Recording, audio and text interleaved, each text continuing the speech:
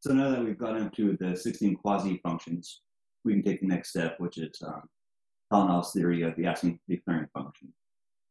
And I've come up with the following abbreviations to note these functions in English using quest instead of asking. So QI is introverted questioning, QE is extroverted questioning, EI is introverted declaring, and PE is extroverted declaring. And the basis of the hypothetical quest declaring functions is that Talanov observed that superego relations, particularly rationals, share certain properties that do not coincide with logical ethical functions and are seen at a greater concentration than other neighboring types. For example, types LI and ESI share a certain error detection and doubting capacity in both logical and ethical matters that LSI and EII do not possess. The latter, on the other hand, share certain conservatism and mental rigidity, or lack of doubt and questioning, or you could say certainty. Talanov posits that the quest of declaring functions are a secondary set of rational functions, which tie together the middle section of writing science or asking declaring process results versus aristocratic, democratic, and positivism, negativism. Now, there are several significant properties that superego types share, including rings of benefit, supervision, temperament, etc. They also share the set of dichotomies that are structural in nature. Those are the four quest declaring dichotomies I just mentioned, as well as the temperamental dichotomies, which are going to be rational, irrational, static dynamic, and introversion, extroversion. And just like previously, conflictors share the same excitation, inhibition, and balance properties. So if we put all that together, we get a small group that includes superego, conflict, and mirrors. Now, the rational dyad will be inert in their expression of the asking declaring trait, while the irrational dyad will be manipulative or balanced in their expression.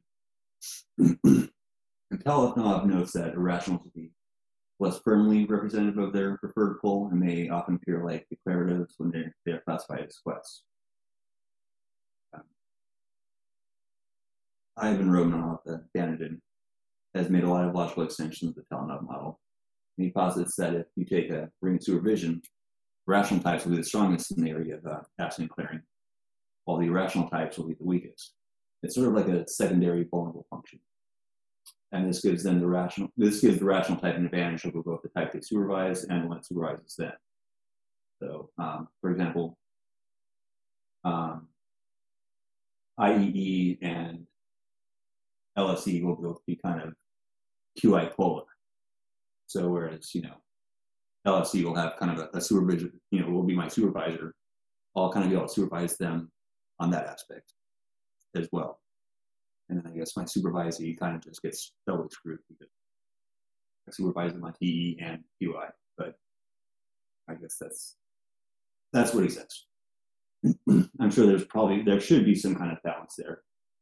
But that's kind of the deal with model P. It's not completely symmetrical. So Talanov also says that the quest declaring functions may rival or even surpass the basic Youngian function, which will lead to 32 types, as there may be a QI dominant form of LI and other variations of the same, as opposed to just PI dominant. Avoid confusion, it should know that not all extroverted quests are QE types. It is more dependent on the rational divide than asking declaring. Like ILE and SEE are QI manipulatives rather than QE dominants.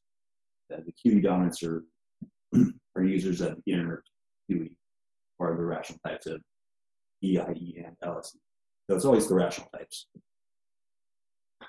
Now, for blocking, democratic types will have QI and EE, while aristocratic types will have QE and EI. Positivists will be inert declaratives and manipulative quests, and negativists will be inert quests and manipulative declaratives. Process types will be extroverted quests and introverted declaratives, and result types will be introverted quests and extroverted declaratives. But this refers to type and not the quest declaring functions. The quest declaring functions are distributed thus for each type. So QI is an inert for LI and ESI. It's manipulative for ILE and SEE. It's weakest in SLE and IEE. QE is inert for IEE and LSE.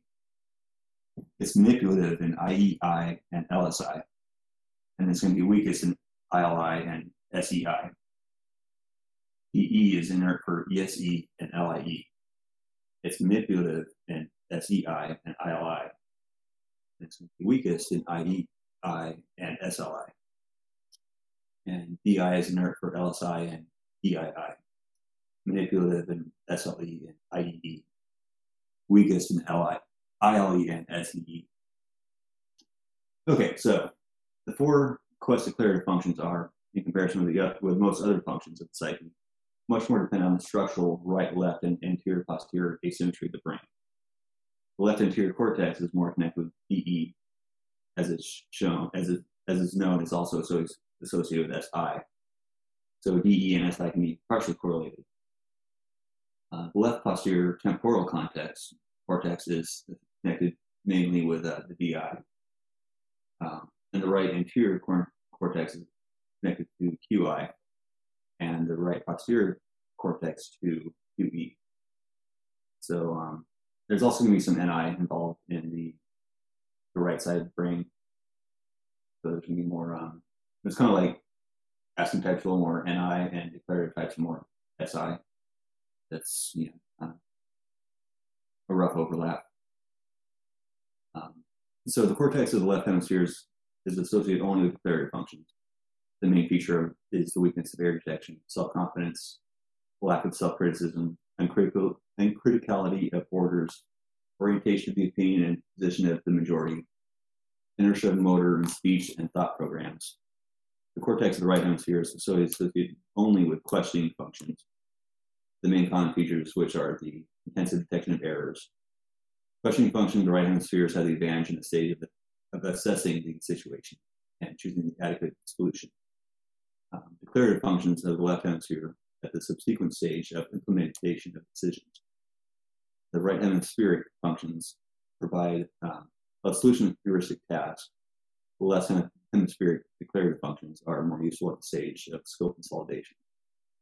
Both these and other functions are rational estimating, firstly because they are provided with reason, as well as logical and ethical functions, but unlike intuitive sensory functions, in the provisions and distinction of which an important role is played by subcortical structures connected with, especially the thalamus and strabium. Secondly, because the quasi-declarative functions are connected with the evaluation of information. And thirdly, because all 16 information types have a shadow following the rational and logical ethical functions. So the main features of white questioning, or QI, are self-doubt, tendency to frequent doubts and hesitations in their assessments, and when choosing a solution, excessive self-criticism, lack of self-confidence, assertiveness, fear of the dark, because it's limiting the information available to them, and it kind of offends their questioning properties. Again, it's avoidance of eye contact with other people, avoidance of risky situations. They have an empathically painful attitude towards any injustice, the consequence of the hyperactivation of the front social zones, the right frontal cortex. And finally, it is individualism, that is rejection from the hierarchy, from the individual by the individual and perceived critically, but imposed upon from the outside mandatory collective activities and values. This feature is typical for extroversion, but for QI, the importance of a constant sense of its independence from someone else's stupidity is most typical. For QI, high demands on oneself, high unity, responsibility, perfectionism. That's just introverted rational traits, as well as decreased egoism, tendency to identify common interests, world, human, group, with one's own, but on the condition of personal and voluntary acceptance. This latter also indicates an increased activation of the interior zones of the right cortex, mainly responsible for moral and social values, which is exactly what makes the two psychotypes with reinforced QI, LI, and ESI different than most other relations. But on the other hand, the rear temporal zones of this right cortex remain underactivated. And it's evidenced by the lack of malignant explosive reactions, increased activation of the right cortex, and the obvious storage of simple animal instincts and drives carried with QI, especially in the LI. Small activation of the temporal cortex, cortex, including the auditory cortex, is indicated by the predominance of the visual channel over the auditory channel as the main source. And at the same time, the amygdala remains apparently active above the average level, indicated by the strong emotional memory characteristics of QI. QI types can be kind of neurotic in that sense. And really, these acid clearing functions are where your neurosis is kind of lie, it seems to me. It's what makes you kind of crazy. So now if we go to extroverted questioning, main characteristics are going to be disagreement and denial, impatient opposition to someone else's opinion, irritability, explosiveness, rancor. The visual analyzer itself is more right hemisphere in its mechanisms and predominates over the auditory, but to a lesser extent than QI. And for the visual and auditory analyzers, there are clear indications of dominance of the right hemisphere divisions. Vocation to explosiveness and outbursts of anger indicates a special hyperactivation of the right temporal and hippocampal cortex and the posterior parts of the cortex in the right hemisphere.